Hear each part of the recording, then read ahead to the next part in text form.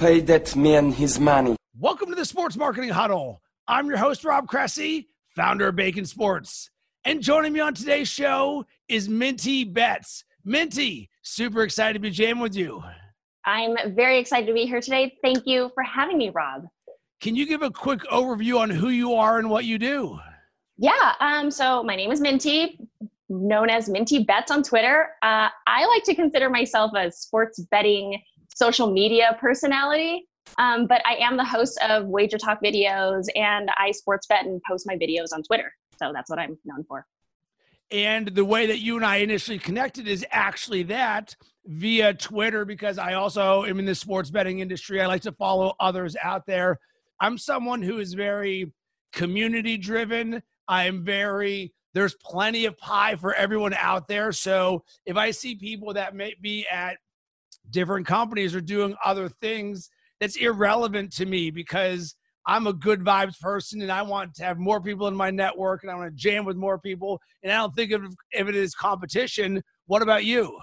I feel the exact same way. I think the gambling Twitter community is just that, a community where we should help each other out and learn from each other, because that's why I originally started my Twitter, was to learn from other handicappers on how they analyze games and how they viewed sports betting.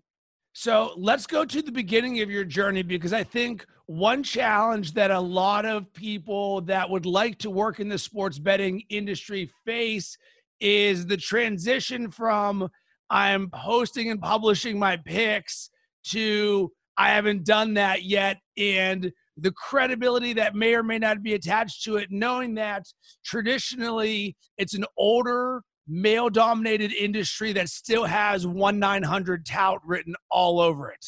Mm-hmm. Yeah, so it was, I guess, kind of weird for me to transition from like a real job to this. Honestly, like I said, I started posting my picks on Twitter and following other handicappers, and then I learned more. And the whole point of me starting the Twitter was to improve on baseball betting, and because I hated watching baseball. But now I love it and I'm great at baseball betting. So that's great. So my goal was met, but it's great because I met so many people along the way, and it's really about who you know and listening to them and having accepting their help on how you can improve on I guess, expanding your social media and your credibility. So when talking about that, can you get a little bit more specific? Because are you saying how to be sharper as a capper? Are you saying how to engage more? How to, hey, you should be posting video? Because among the things that we do at Bacon Sports, we work with brands to help them create content to engage sports fans. And one of the areas where so many brands are lacking, whether it's a real brand or a personal brand, is the ability to use video. Right. So a little bit of all of it. I guess my forte is just the social media side, is that social media is king and content is king. And as we know, you can meet a lot of people and do a lot of things from just social media. And it's all about how you present yourself. So the people that I've met along the way, from Beeson and Wager Talk, they've helped me not only become, like you said, a sharper, better, but also great at putting out content and how to put it out and how to, I guess, present myself to the public. Did you have a hurdle of having to overcome fear or anything from a being on camera standpoint? Because I know one of the biggest challenges is if you've never been on camera before, why would anybody care about what I do? I'm not comfortable in front of the camera. It's not easy to fail in front of other people. So take me through your on-camera journey. Yes, Rob, it was so scary. My very first, so let me give you a little timeline. I started my Twitter in June, okay? By the end of July that same year, I was on Beeson live, all right? And it was so scary. And for those of you that don't know what Beeson is, it's the Vegas Stats and Information Network. So very old school, guys talking about sports, very reputable, respectable sports bettors and handicappers. And I was on that show, and it was live from the Long Bar at the D, which is a casino here in Las Vegas. I was so scared and I was so sweaty, and I had never been on camera before except my phone camera. And, they were asking me questions, and there was one point where I froze up and just stared at the light in the camera. And I was like, Oh my God, I'm so sorry. I totally forgot what I was going to say. And I was giving out like a baseball pick. So yes, it was so scary. But luckily after that had aired, I got so much support and so many people saying like, I remember my first time on camera, don't worry, it was awesome. So yeah, it is a really weird transition because I didn't go to school for broadcasting or communication. So this was all new to me. I also did not go to school for broadcasting or communications. I did teach myself everything. For me, my path was I took improv and comedy writing at Second City in Chicago as a way to get comfortable being uncomfortable. One, it's fun. I actually really went there to learn the skill set of a comedian so I could apply it to the marketing world. Little did I know my path would take me to where I am now doing a large variety of things. So let's talk about getting support in the sports gambling community, because I experienced something this year when I took over as the host of the Sharp 600 podcast for covers at the beginning of the football season. And I was taking over from a guy named Joe Fortenbaugh, who did it for 2 years, who is now on ESPN. So all of a sudden, here comes this guy who has been their man for 2 years. And here comes this guy, Rob Cressy, that no one knew before. And right out of the gate, I was getting a crap ton of negative feedback. We're always saying ratings and reviews, and people were like, I hate this guy's voice. I'm unsubscribing. Why are you doing this to me? Bring back Joe. And it's a unique experience because you're like, I'm only putting good vibes out, like I'm being paid to do, and I know what I'm good at. And obviously there's a vocal minority and a silent majority, but nonetheless, it is not easy when you hear people, trolls nonetheless, who pretty much tell you you suck. So what is that like for you? So I don't read any of the comments on like the videos that I do when it comes to like the YouTube comments for the company that I work for, which is Wager Talk. But because I know that some of them will be super mean and I'll get my feelings hurt. But like on Twitter, of course, people will comment like, she sucks. She's not, she's going to be wrong. And if the pick is wrong, then I lose. And then people hate me even more. But I try to mute those. People always say, don't let people that bring negative energy, like don't let it affect you. And, it's kind of hard, especially when you get so many and you're just trying to be nice and you're putting out free content, and people are still complaining. So that sucks, but I just try to mute them or I try to troll them back and joke at them a little bit. But yeah, it hasn't been very severe. So I'm very, very grateful for that. So yeah, like I said, I just try to ignore it and don't let it affect me because they're nobodies. Exactly. So now let's talk about the fun side of this, the good side, the positive community, because there became a time in which the negative reviews shifted from negative to positive to, wow, Rob is just like us. He gets down, he cares. And that was very much my philosophy. I knew going into this that wins and losses for me was not a sustainable thing. I'm a very pragmatic sports bettor. I'm a contrarian sports bettor by nature. I'm very informed in how I do things. And I'm very disciplined. I believe in bankroll management. I do things by a book. I follow a process and everything. So what I wanted to do was help make them a better bettor, saying, you know what, by listening to this, you can make your decisions. Here's the way that I'm thinking about this, but don't rely on my picks as the sole value for why you listen to me. And that ended up being an absolute blessing because the positive reviews came in because I'm like, listen, guys, I'm just like you. I'm going to the bars on the weekend to watch the games. I'm playing fantasy football. I've got action on all of the different games. It just so happens I have a platform where I'm going to share conversations between me and some other people who can help you on your journey. And it feels good when the community loves you back. Yes, that's amazing. That's amazing, Rob. But yeah, I feel the exact same way. When I got started, I had like 100 followers and I thought that was the most, and then 200 followers. And then I posted a video and then I jumped to like 1,000 followers.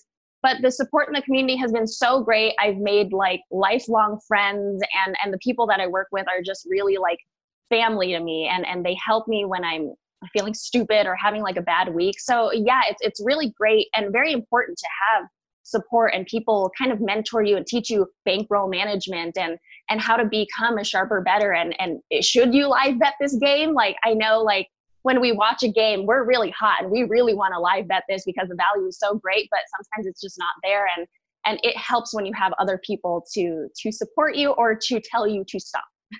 Yeah, very much so. So I want to go back to the absolute beginning because I think some people are going to say, wow, it seemed like it was so easy for Minty to do this, to go from zero to being on VSiN 1 month later. So did you have to work up to this, or was it literally just like a flip of the switch?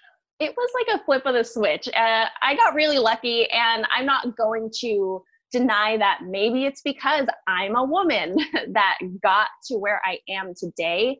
And I get messages all the time of men asking me, I want to do what you do, or I want to be an analyst for ESPN or NBC Sport or whatever. And how do I get to where you are? And like, it sucks because I don't really have the answers to it. I just say, hey, I don't know. I know a lot of people that are where they are today, and they started as a ticket writer or a runner or something. And I don't know if I feel right giving that advice, but you got to start somewhere. And it's really like, especially in the city of Las Vegas, it's about who you know, not what you know. So I received a piece of advice, which was an absolute game changer for my life and my career. And I don't remember who told me this. And they said, Rob, if you ever hope to get paid to do what you love, you better be doing it already. And from that moment, I immediately went from just being a writer to learning to podcast, learning to be on video, getting good at social media, throwing events in all of these different things, because no one's ever going to hire you to talk about sports betting if you're not throwing out picks, you're not being on video. And quite frankly, I think that you need the high touch things. You can't just throw out picks, because that's in theory, the lazy way to try and make a name for yourself, because everybody does it. But if I can see your face and I can hear you and I can feel your brand, you're putting yourself out there, and it's something that most people don't do. Yes, it's more credibility when people see your face. I mean, yeah, it kind of matters what you look like, and just know how you present yourself. Like, I see people giving video pics all the time, and I always try to make sure the lighting is good and the background is okay, whether it's just like a brick wall or like trees behind you. But some people are in their like bedroom and it's really messy, and the way that the background looks kind of reflects how you look as well. So it's really, really important, like you said, to put videos out there. You can't just like throw pics and be like, okay, I'm on the Atlanta Hawks today, plus 110, whatever. You have to, I don't know, you have to kind of give like a short explanation of why you're giving out the pics, and maybe a little bit of advice as well. And engagement with people is super, super important. I agree. It's sort of, I've built an entire company around fan engagement because I understand how to engage fans. So let's create different ways that brands can do it. So one tip that I've been very present about, and I might be a little bit unique in this situation, that when I came into the sports betting industry, I had both a blessing and a curse. The blessing was that I do a lot of other stuff. Most people in the sports betting industry, they're cappers. They work just on sports betting. I run a sports creative agency. I'm an entrepreneur. I host a sports marketing podcast. I host a sports tech podcast. Papa Shot is my client. I'm doing social media marketing for them. I do speaking gigs about personal development. So me jumping into this industry, I'm going against the people on VSiN who are like, I am sitting there next to Brent Musburger all day giving picks. And at first I was just thinking about this. And I was like, the challenge, and this is actually why I became more community driven, because it would have been harder for me to spend all day breaking down Central Michigan in college football. But instead I can say, let me open this up for the community. But then I realized this became a good thing for my brand, because like I said at the beginning, so much of the industry is 1-900 tout. Here's my 5,000 whale play of the year. Boom, boom, boom. And they don't know anything else about your brand. And it's actually the totality of you and your brand. Like, you even started, and this is the first time you and I have ever spoken in person or doing this podcast. And you're like, hey, how was the Black Keys concert last night? And it is simple things like this that if your feed was only, I'm taking the Hawks money line, as opposed to I live in Vegas, going to the Black Keys, doing blah, blah, blah, blah, blah, it just adds so much color and richness to who you are. Right. Like, people, as much as they don't know it, they kind of want to see your personality, not just the sports betting side, not just the numbers and the stats and the analytics, but they want to see, like, how's your dog doing from your surgery? I remember I posted a picture of my dog because I was like, I'm so nervous for my dog to do knee surgery, which that's due like 5 times a day anyway. but everyone was like, here's a picture of my dog. Here's a video of my dog after knee surgery. He was great. And then a couple months later, you know, I'm getting phone calls from like whatever people, and they're, you know, from Twitter and stuff. And they're like, oh, how's your dog? Like, I'm like, you remember that? It's pretty cool. Like I said, this is a community, and it's not just all numbers all the time. And we can throw in personal things like that, like you going to the Black Keys concert, because, you know, we genuinely care. Exactly. So you touched on being a woman in the sports betting industry. And right now, what I love so much about the sports betting industry is the explosive growth that is on the horizon with the legalization and impending legalization across the United States over the next several years. You can see clear as day where all of this is going to be going. It's just going to take a little bit of time. And I also mentioned this is a heavy, heavy dominated male industry where it's like, here's the guy giving his picks. And it's traditionally, I would say, a 40-plus-year-old white male industry, and maybe even skewing older than that, because It's the people who have been in it for so long there. And now we're starting to see someone like you, someone like Kelly in Vegas, where you're starting to see these more female personalities out there. And it's nothing new for the, let's call it, sports content world in general, sports personalities. But sports betting is a completely different thing because of the knowledge that you have to have. There's very much a pass-fail line. You couldn't just be pretty and show up and do a video, because we'll call you out immediately if you don't know what you're talking about, not in a derogatory way, but in a you and I talking sports betting way. So I'm curious on your thoughts on women in the sports betting industry. I think it's great. And I think you're totally right when you touched on the point of it's not new that there's attractive women in the sports content world as terms of hosting and stuff like that. But in the sports betting world, you're right. It's like a different animal. Like, people will call you out if you don't know what you're talking about. And I have never claimed to be like a professional sports bettor. And the whole thing of like the sports betting industry being like male dominated, totally right. I get messages all the time of like, sweetie, I've been doing this for 30 years. I've been doing this for 40 years. Well, that's nice, but that doesn't mean you're smarter than me. So sorry, I don't know what you want from me. You know, I put myself out there. I put my face out there. Like, this shows that I want to learn and I want to teach what I learn. And it is difficult sometimes, because sometimes I don't feel welcome in the sports betting traditional community. But like you said, this industry is expanding and it's growing so quickly. And it's, I don't know, from the different sports betting shows that I've seen on TV and online, it's very like progressive now. Like, I do see a lot of women in it, and I think there's just going to be more women in it, and it's going to be very, very competitive. Very much so. So I think the challenge and or the opportunity becomes, as a female, how do you increase your knowledge base to the point where when you get the opportunity, remember, you ever hope to get paid to be doing something, you better be doing it already. If you get this awesome opportunity to be on VSiN, but they're like, well, tell me what you know about sports betting. And you're like, nothing. You've got to be prepared for that. So there's going to be a large majority of females out there that right now, with no gigs, are going to have to learn sports betting. Mm-hmm. Right. Geez, I don't know. It's how do I say it? Like I said, got very lucky that I am where I am now. And I keep learning. Every single day I learn something new. Every single time I bet on a game, I'm like, crap, maybe I should have looked at this. And you know, after the game, after I see the game result, I'm like, yeah, I should have done that instead. But I'm learning every day. Don't be scared to ask questions is my advice. Like, do not feel like an idiot if you have to ask, like, what does this mean? Because when I first placed my first bet, it was like a parlay when I turned 21. It was like the Packers and Saints. And I remember I went up to the ticket and I was like, Packers and Saints parlay, please. And they were like, oh, point spread or money line. And I'm like, what? You know, I was like, what does that mean? So I really, truly learned from nothing to where I am now. And I'm still learning.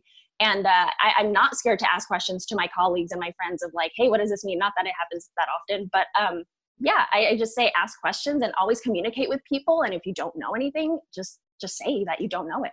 I love what you're saying here, because it's kind of funny, my sports betting journey. no joke, aside from the fact that I just like manifested this by doing this stuff all of the time, you know how I got knowledgeable about sports betting?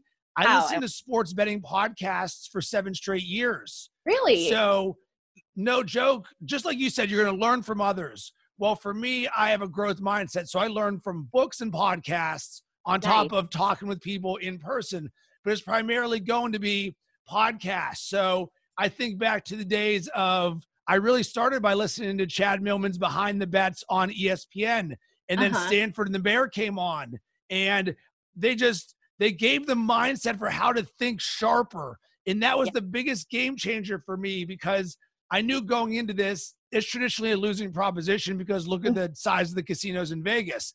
But you say, all right, how can I not be like the public? And just after year after year after year of the thought process in the small little things, like you initially learn key numbers and home field, and then it's evolved into this mindset where if a team wins via blowout or a team loses via blowout, I'm on the opposite side because we're so used to, I think a great example of this is going to be, and this podcast is going to post after the fact, but 49ers Packers. So coming up for the NFC Championship game, the 49ers blew out the Packers earlier this year, and the 49ers just had arguably their best game of the year. All signals would say you'd be a crazy person not to bet on the 49ers. But via learning over the course of 7 years, I've been trained to say, well, wait a second. The Packers, there's a regression to the mean that happens, and we're not used to thinking that way. And I completely learned that just from listening to other podcasts. Yes, it's amazing the resources that there are now on sports betting, not just sports content, but you're totally right. Different podcasts and different websites provide different views of different analytics and everything. And I never looked before on sports betting when sports betting football of like, oh, turf versus real grass. You're right. Outdoor, indoor, strength of schedule. Like I never looked at that stuff, but those are so important to look at. And you wouldn't know to look at those things if you didn't communicate with others or listen to what others had to say about sports gambling. And I really learned when all of a sudden someone started to pay me for this and put me on camera. Guess who is one prepared ass dude when I get on camera? So all of a sudden I became a better because I have to be able to bring someone like you on and intelligently have a conversation about the 49ers Packers game. And I'm like, let's look at point differential. Let's look at third down percentage, and really getting a little bit deeper than, oh, I like Aaron Rodgers, even though on a fundamental basis, you could say one of the two quarterbacks has won a Super Bowl and one of them is getting more than a touchdown. Fundamentally, give me the Super Bowl winning guy getting 7+ points, but it's not always that easy. Yeah, exactly. There's way more to it. And I learned that the hard way getting into this. So from an overall success mindset standpoint, are there any habits or routines that you have in a regular day that has attributed to the person that you've become? Gosh, I don't know. I don't know. Doing this has definitely made me a more attention to detail person, and I never was. I was pretty sloppy and missed a bunch of things when getting into trying to pick my games. But now I just have so much attention to detail. I look at every angle, every trend, and try to factor that into my bets and my picks. And I could be wrong, I could be right. But this has definitely changed me in good ways, though.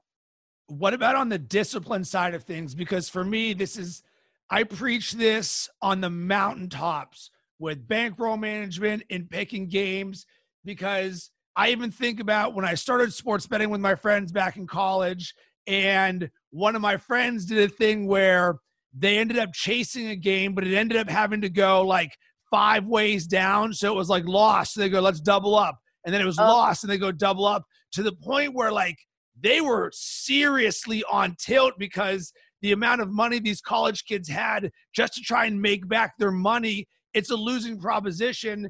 And it's very easy to get caught up into, because we see one of the parts of sports gambling Twitter right now is the large bets coming in. We got 100K on the Titans. We got 400K over here. And everyone's like, oh, look at my big chest. I'm doing all these big bets. And everyone loves to puff when they're making big money there. But for me, I'm almost unemotional about the betting because each game is just one unit for me because I'm very disciplined. But I don't think everybody else sees it that way.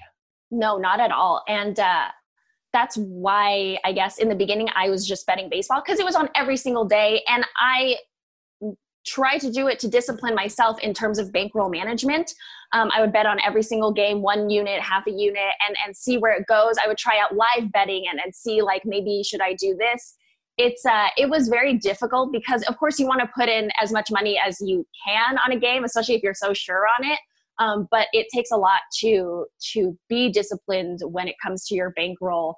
And now I think I've got the gist of it, except when it's like a super exciting game, the degenerate in me does come out a little, but I won't post it. But I do, I have to comment on, like, you're right. People do puff their chest when they're like, when they put in like 100K on the Titans or whatever. And I'm totally not about that. I don't like when people know what I win or what I lose. I'm transparent when I win and when I lose, but I would never, especially maybe just being as like a young woman living in this city, I would never show off the money that I make. It's just not safe for me. But yeah, I think it's silly when people do that. But anyway, in terms of money management, yeah, it takes some discipline and you have to have it. If you lose, you lose. Like I am so against chasing losses. I agree. And it's interesting. No one has ever asked me what my unit of bet is. The only people who know this are my friends in Chicago when we're going to the games and I'm transparent with the action. They all know how I get down. And I think it's a beautiful thing because I don't care how much you're putting on the game. It's irrelevant to me because at the end of the day, I'm an action junkie. I do it for entertainment. Of course I want to win. But for example, I don't have Chiefs versus Titans. I don't care about either of those teams. So this is my way of having a vested interest and having a lot more fun. And if you have a larger unit than me, congratulations. Yeah. People ask me that all the time. And I think it is so rude and so personal. It's like asking, how much money do you make a year? Or like, how much money do you put on a game? I'm like, that's not an appropriate question to ask me. And that's super irrelevant on me as a sports bettor and you too. So it's silly. And you said something that put a little red flag in my mind. You're like, oh, I've got a sure bet. For me, there is no such thing as a sure bet. If gambling was easy, we would be doing it and making so much money. And I think about the third week of me doing the podcast, someone wrote in and said, Rob, can you give me a college football winner? Yeah. And I was like, all right, let's figure this out. And it actually ended up being a good thing for me because I was like, all right, he wants a college football winner, which is hard irregardless. So you know what I'm going to do? I'm going to put together a giant money line parlay.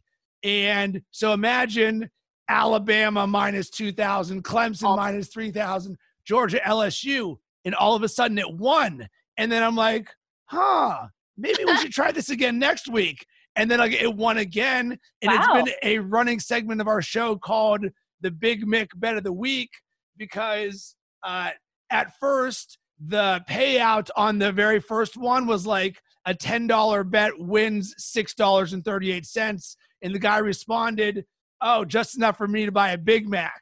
And from that, I was like, oh, Big Mac. Then I thought about the movie Coming to America where they have the Big Mick. And I was like, boom, welcome to our Big Mick Bet of the Week.